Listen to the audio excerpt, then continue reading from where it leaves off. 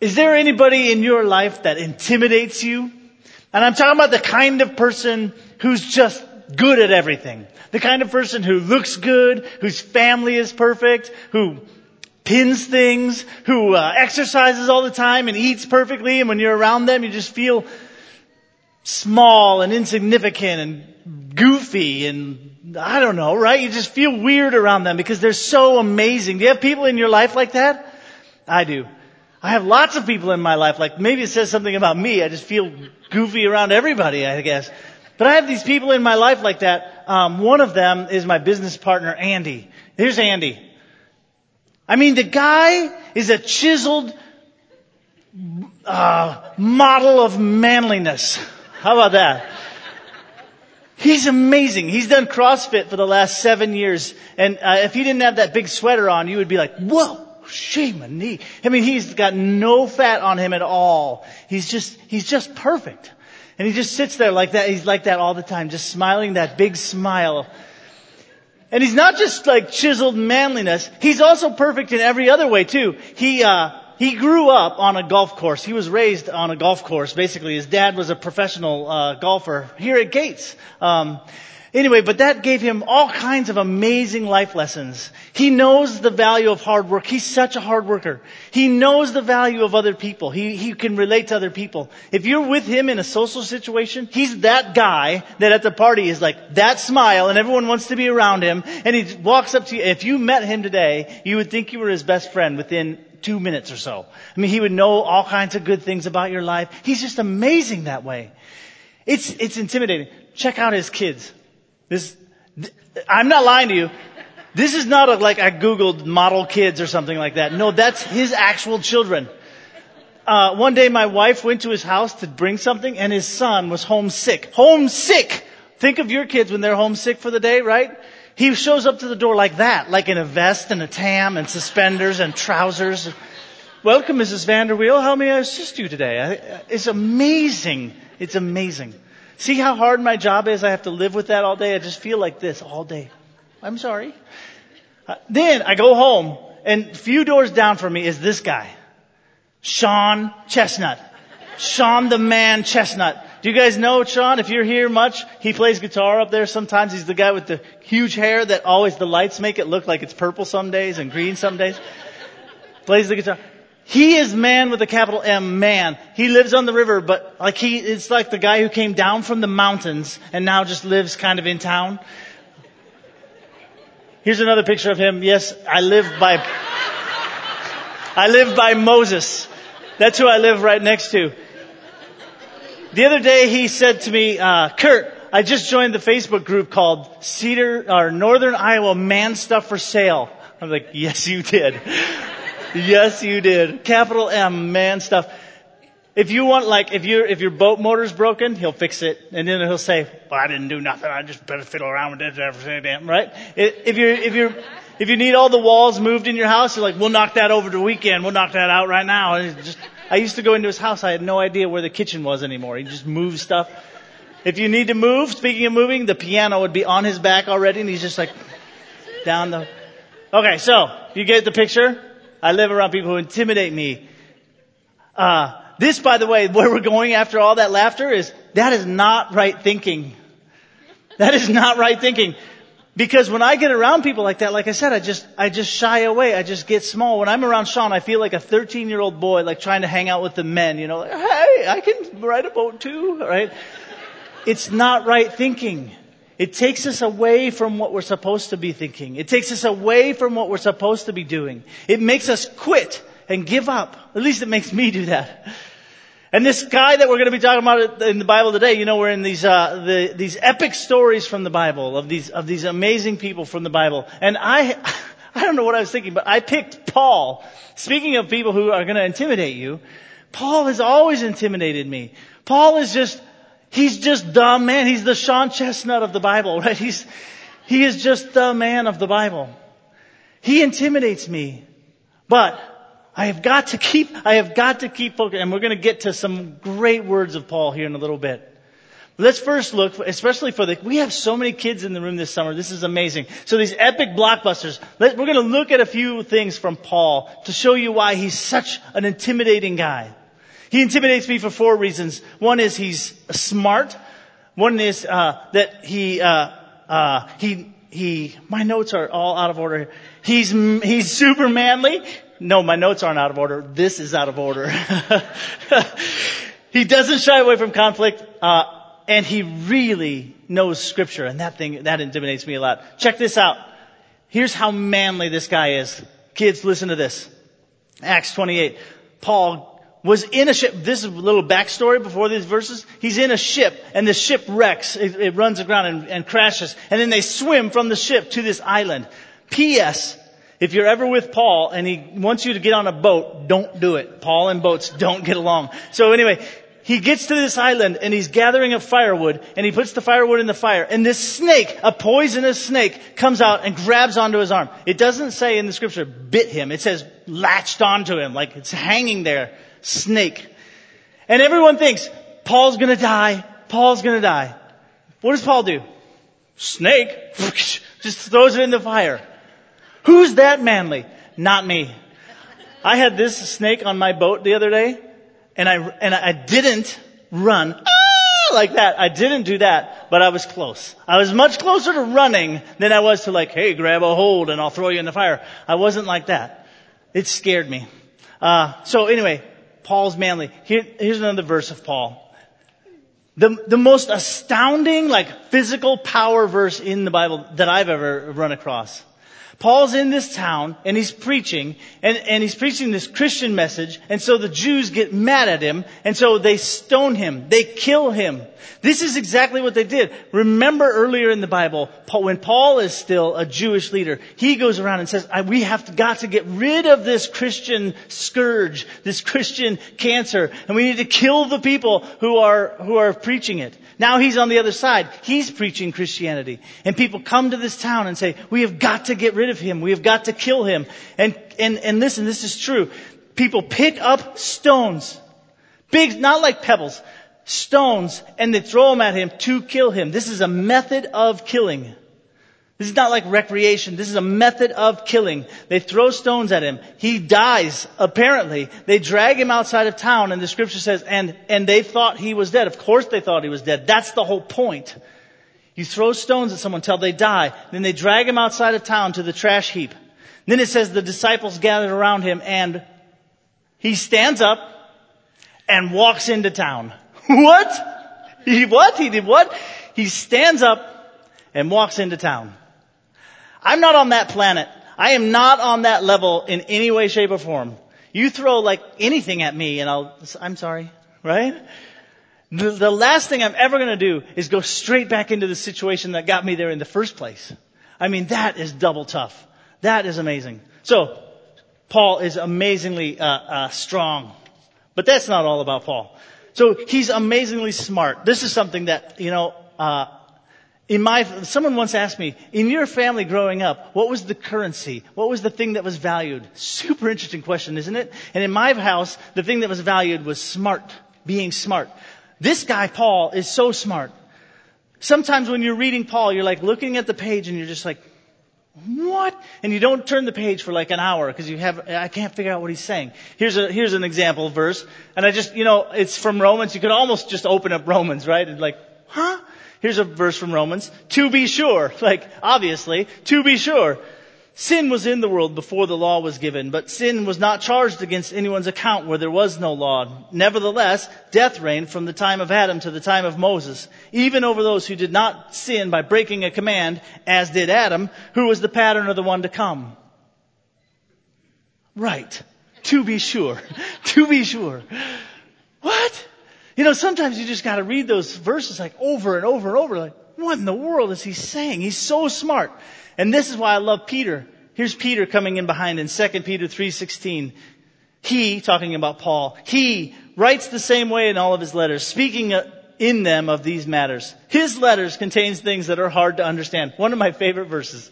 His letters contain things. Yes, thanks, Peter. The apostle. The guy who spent 3 years sitting with Jesus, learning directly from him. The guy that was called the Rock. Thank you for saying Paul is hard to understand. That makes me feel just a little bit better. So, he is amazingly smart. Now, another one about Paul, he doesn't shy away from conflict. Kids, are you guys ones that like run away from conflict? I am a one who runs away from conflict. If you want to start an argument with me, it's not going to last very long. I'll be like, okay, I'm sorry. I'm not a conflict guy. But Paul just kind of steps into it, and that's something that I can admire about Paul. Although there's no way I'm going to go that far. Anyway, check this out. Some of you, this is in Corinthians, some of you have become arrogant, as if I were not coming to you. Isn't that a great verse? It's like the dad or the grandpa downstairs. Kids upstairs, don't you think I won't go up those stairs? He won't, but anyway. You're arrogant, as if I'm not coming for you. But I am coming for you. And then it gets even worse. He says, but I will come to you very soon if the Lord is willing. And then, this is awesome. And then I will find out how those arrogant people are talking, but also what power they have. Don't think that wasn't a threat. That was a threat. Who do you think is stronger? I'll tell you who's stronger when I get there, right? That's what that verse says. I'm going to find out not only what they're saying, but also what power they have. Wow. Okay. Now, speaking back of Peter, Paul says this about Peter. When Peter came to Antioch, Peter the apostle, again, right? The rock, the one that this is all founded on. Peter the apostle. When he came, I opposed him to his face. Paul didn't worry about those kind of ranks and those kind of titles. He said, I don't set aside the grace of God, as if Peter did. I don't set aside the grace of God. For if righteousness could be gained through the law, then Christ died for nothing. That's what he said to Peter's face. That's amazing. And then finally, this is actually probably the thing that intimidates me the most about Paul. He knows Scripture so well. It's part of what makes him sort of confusing to read, because Scripture is just falling out of his mouth as he's talking. We later in the year might be talking about Galatians, this chapter in Galatians, or maybe another one. We haven't really landed, but this particular set of verses in Galatians from like 8 to 15, Paul just drops Scripture, just boom, boom, boom. In this little thing, he quotes all these Scriptures in 5 verses. He's quoting like 8 sets of Scripture from the Old Testament. It just like falls out of his mouth. Man, I would like to be a kind of person who thinks like that. Who just, as I'm trying to talk to you, just Scripture is just falling out of my mouth. That is something that I am really impressed by. So, alright. Why are we saying this? Why am I setting all this up? Because I want to remind you once again, this is the series that we're in. The series that we're in is Blockbusters. You know, it's kind of a fancy title, but what we're trying to say is there is this epic, long thread of Scripture where God is telling a story through us. And there's all these characters that are in this story. And these characters play God's parts. And lots of times we look at these characters and we don't feel like we're supposed to be part of that thread. We don't feel like this is supposed to be about us. And what we're trying to say in this series, this Blockbuster series, is not that these people are out of your league, but that these people are people. We have been telling you stories about smart people and dumb people and rich people and poor people, about religious people and thieves and crooks and prostitutes. We've been telling you stories about every kind of person. And we're saying, this is what God's story is made up of. You are what God's story is made up of. You have a part to play. You have a role to play. And I'm going to get here, but we're going to be asking the question, are you playing the role? Or is something disqualifying you? Is something taking you away from it?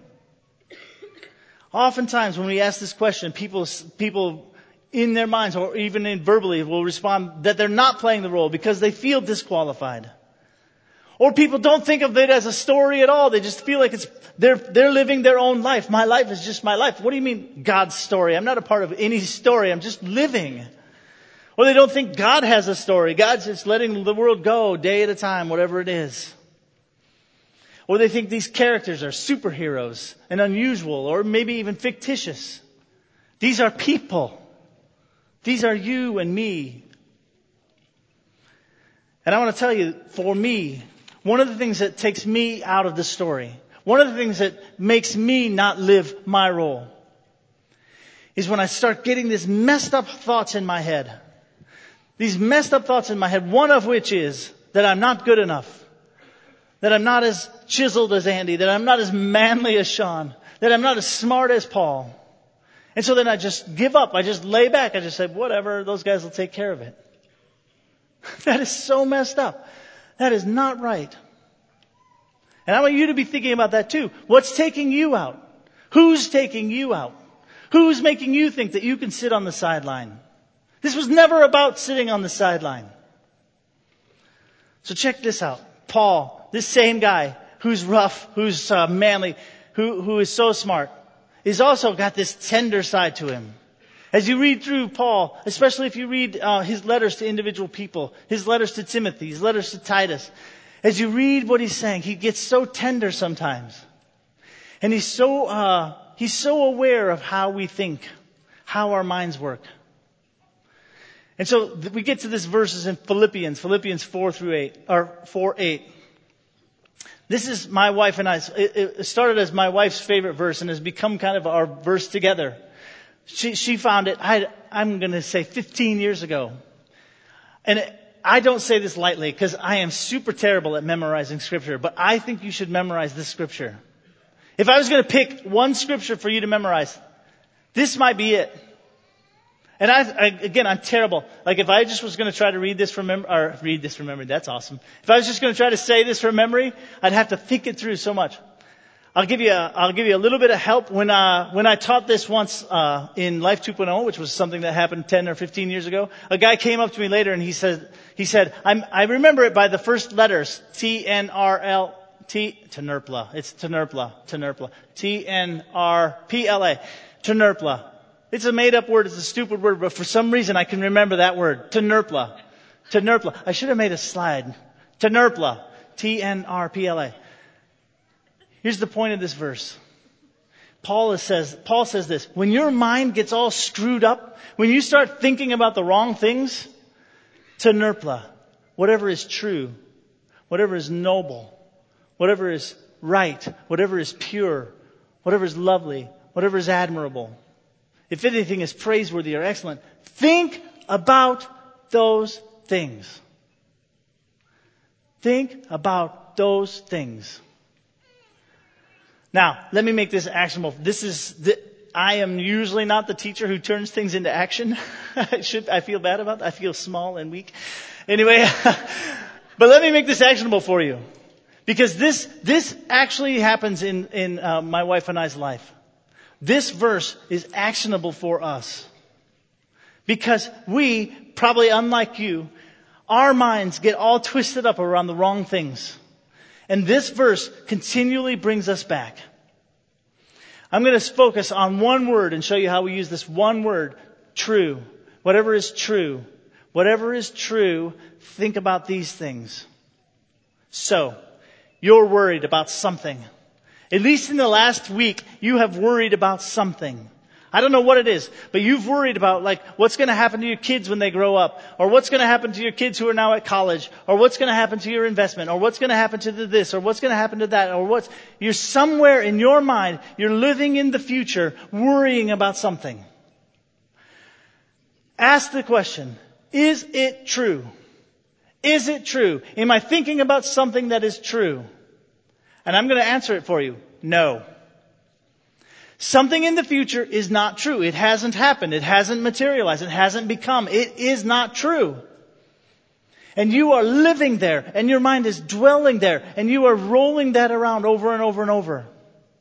It isn't true. It hasn't happened. My wife and I both laugh all the time. We have lived so many crises that never happened. They never materialized. They never became. And over we keep learning this lesson. Whatever is true, think about those things. That worry isn't true.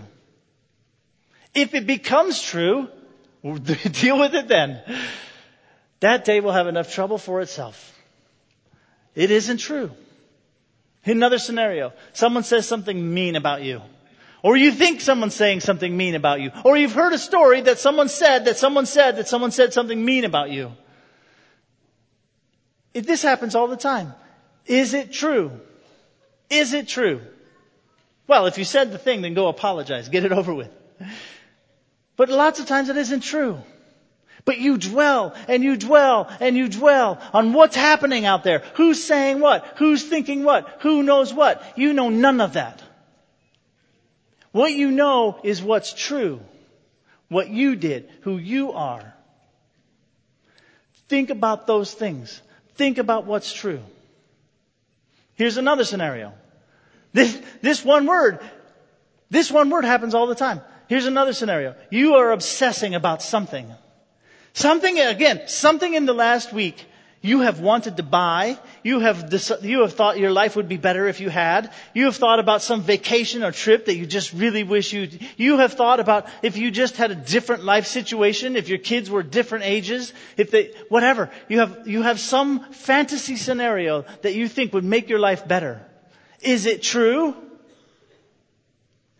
No, it's not true. None of it's true. It's a fantasy that you have made up. I know I'm saying this so strongly because, oh my heavens. Here's a super embarrassing story about myself. One time I was offered a job in Boise, Idaho. And right away I said to the guy, nope, I'm not interested in going to Boise, Idaho, and he just would not stop. Finally I said to him, okay, look, I'll take a free trip to Boise, Idaho. What do I have to lose? I am not taking your job. He flies me out to Boise, Idaho. Have you ever been to Boise? Oh my heavens.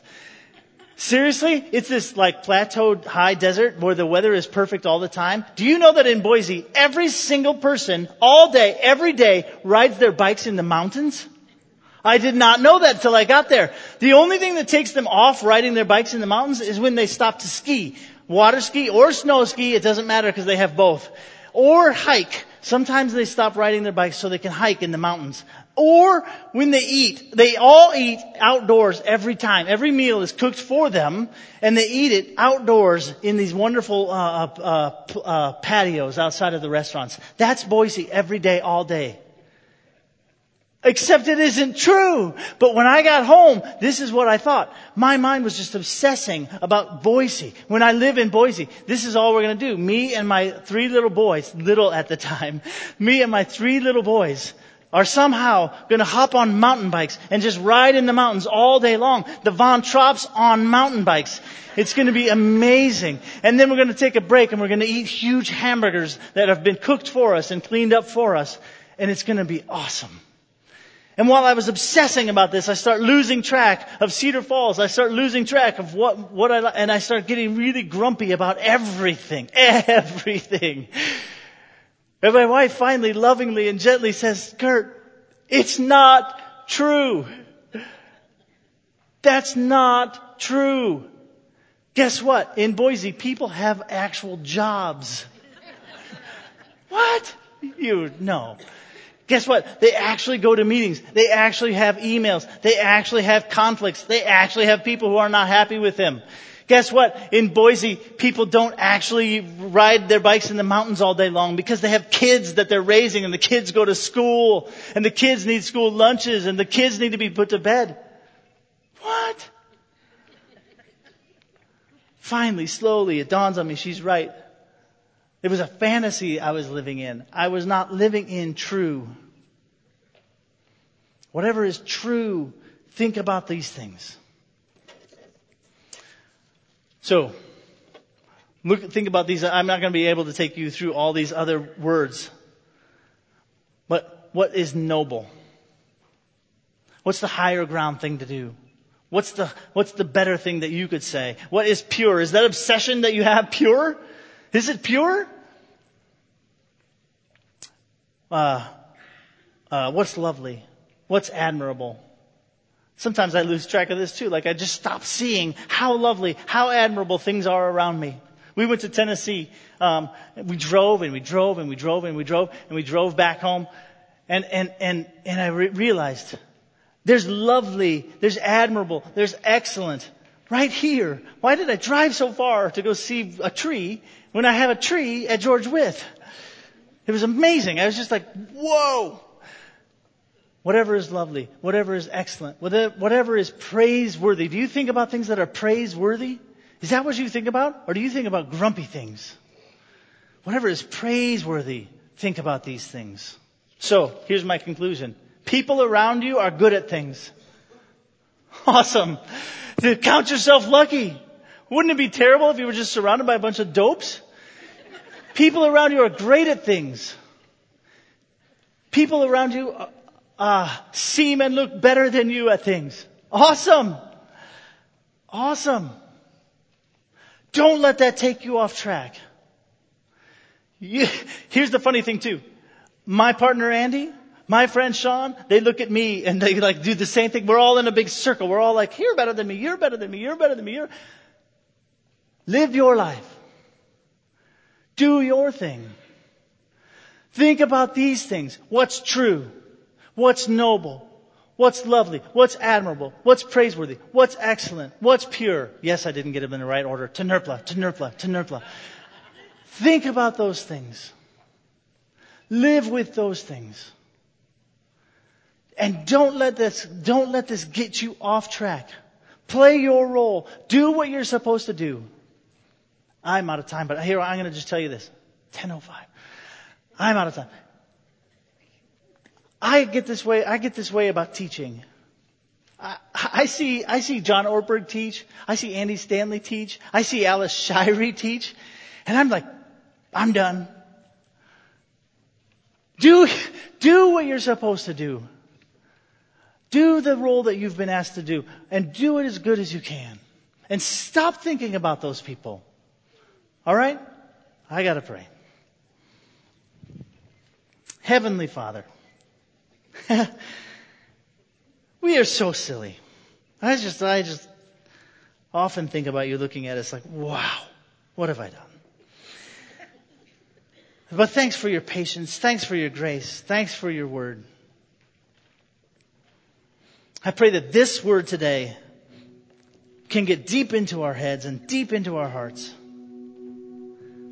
That we can start becoming people who live our lives thinking about what's true, what's noble, what's right, what's pure, what's lovely, what's admirable, what's excellent, what's praiseworthy. That we can think about those things and have those thoughts push out of our heads all those other things. The things that are lies, the things that aren't true, the things that are fantasy. And that by thinking of those things that we are supposed to think of, obviously that'll bring us to you. You are the top of all those words.